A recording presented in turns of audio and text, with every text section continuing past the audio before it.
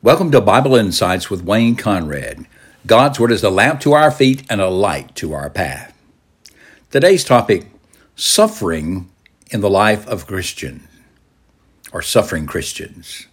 This may just be one part of many that I speak on this subject, but my purpose today is to simply look at Peter's letter, his first letter written to the Christians in what we would call today Turkey, or then referred to as Asia Minor, who were suffering for their faith. He calls it going through various trials. And as he speaks about the sufferings of the Christian, he draws truth, inspiration from the sufferings of Christ. Though the sufferings of the Christians and the sufferings of the Christ are related, they're not exactly the same thing. My purpose today is to try to get you to read the Epistle of Peter, 1 Peter, all of it, from beginning to end.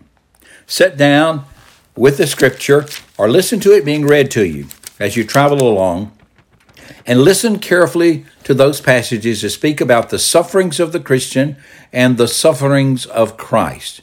There are several sections in the letter which specifically addresses this topic. The first one is found in 1 Peter in chapter 1, beginning at verse 3. Let me read this to you. I'm reading from the ESV. Blessed be the God and Father of our Lord Jesus Christ.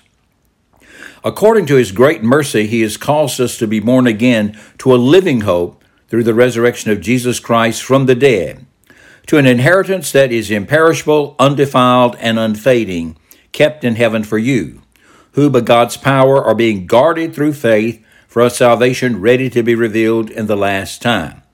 Well, that passage will preach, but let me go on. In this you rejoice. What? You're rejoicing in this salvation. Okay, in this you rejoice, though now for a little while, if necessary, you have been grieved by various trials. Why are they being grieved? Well, they're grieved through the various trials that are common to human life. But specifically, Peter has in mind the various trials they're undergoing because of the faith they have in Jesus Christ, and because they're holding forth a witness for Christ in the midst of a pagan society. This produces often trials for the Christian, sufferings for the Christian. So he's writing about that. In this you rejoice, though now for a little while, if necessary, you have been grieved by various trials. Why do these trials come? Verse 7, so that the genuineness of your faith, more precious than gold that perishes, though it is tested by fire, may be found to result in praise and glory and honor at the revelation of Jesus Christ. Though you've not seen him, you love him. Though you do not now see him, you believe in him and rejoice with joy that is inexpressible and filled with glory, obtaining the outcome of your faith, the salvation of your souls. He goes on, now concerning this salvation, the prophets who prophesied about the grace that was to be yours searched and inquired carefully, inquiring what person or time the Spirit of Christ in them was indicating when he predicted the sufferings of Christ and the subsequent glories. It was revealed to them that they were serving not themselves but you in the things that have now been announced to you through those who preach the good news to you by the Holy Spirit sent from heaven, things into which angels long to look. Now, what I want you to notice in this particular passage with reference to the trials or the sufferings that the Christians are undergoing is for a purpose. God says in this passage of Scripture, it is for the purpose of testing the genuineness of your faith. And when your faith is tested and it comes out as genuine, this would result in praise and glory and honor when Jesus Christ is revealed from heaven. Now, this Jesus Christ is the one that we love. Though I've not seen Jesus Christ, I love him. If you're a Christian, if you believe in God through Jesus Christ our Lord, because of the cross of Christ and his glorious resurrection from the dead, you love Jesus. You have an affection in your heart for him. You want to serve him as Lord and Savior. because he means everything to you. He is the one that has brought you to the knowledge of God. He is the one by his own sacrifice and suffering has canceled out the debt of your sin and the punishment that is due you. And now you and I have the experience sometime of suffering various trials for his sake, so that the genuineness of our faith might be manifested. We are, when these times of testing come, to continue steadfast in our faith and rejoice with the joy that the Holy Spirit gives us. It's inexpressible, filled with glory, because we are identified with Christ who suffered for us. The result of all this is we will obtain the outcome of our faith, which is the full salvation of our very beings at the return of Christ. We're already saved. We believe in Christ. We have been granted the gift of salvation, which is eternal life. But there's a fullness of that eternal life that is coming in the future, when there will be a resurrection from the dead, and when we will live with Christ on the new earth. It's been renovated by God himself as the glorious habitation of the redeemed.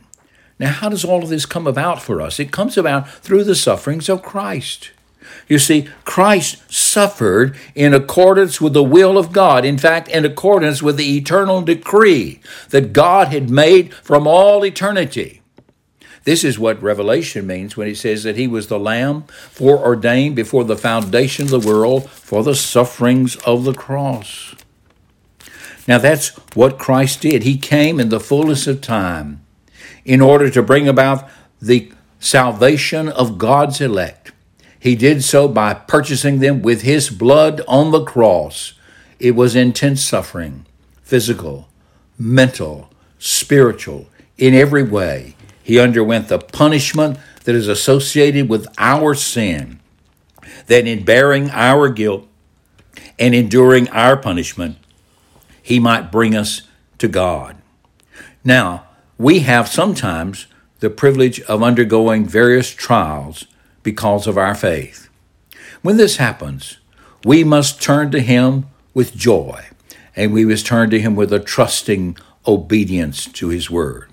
For he is a God worthy of our greatest obedience and of our most intense joy and devotion. That's just 1 Peter chapter 1 and just 2 paragraphs in the middle of it, telling us about the trials that Christians can undergo because of their faith in Christ, how this connects with the sufferings of Christ, and what we should do in response to the sufferings that we endure for his name's sake.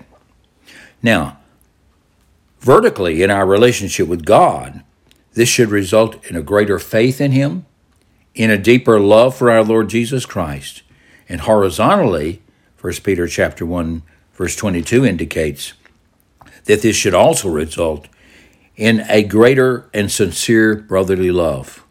Here's what he says: having purified your souls by your obedience to the truth for a sincere brotherly love, love one another earnestly from a pure heart, since you have been born again, not of perishable seed, but of imperishable, through the living and the abiding word of God. And this is the word. This word is the good news that was preached to you. This is the good word that we preach today to those who would want to know God and to follow in the steps of our Lord Christ. This has been Wayne Conrad with Bible Insights.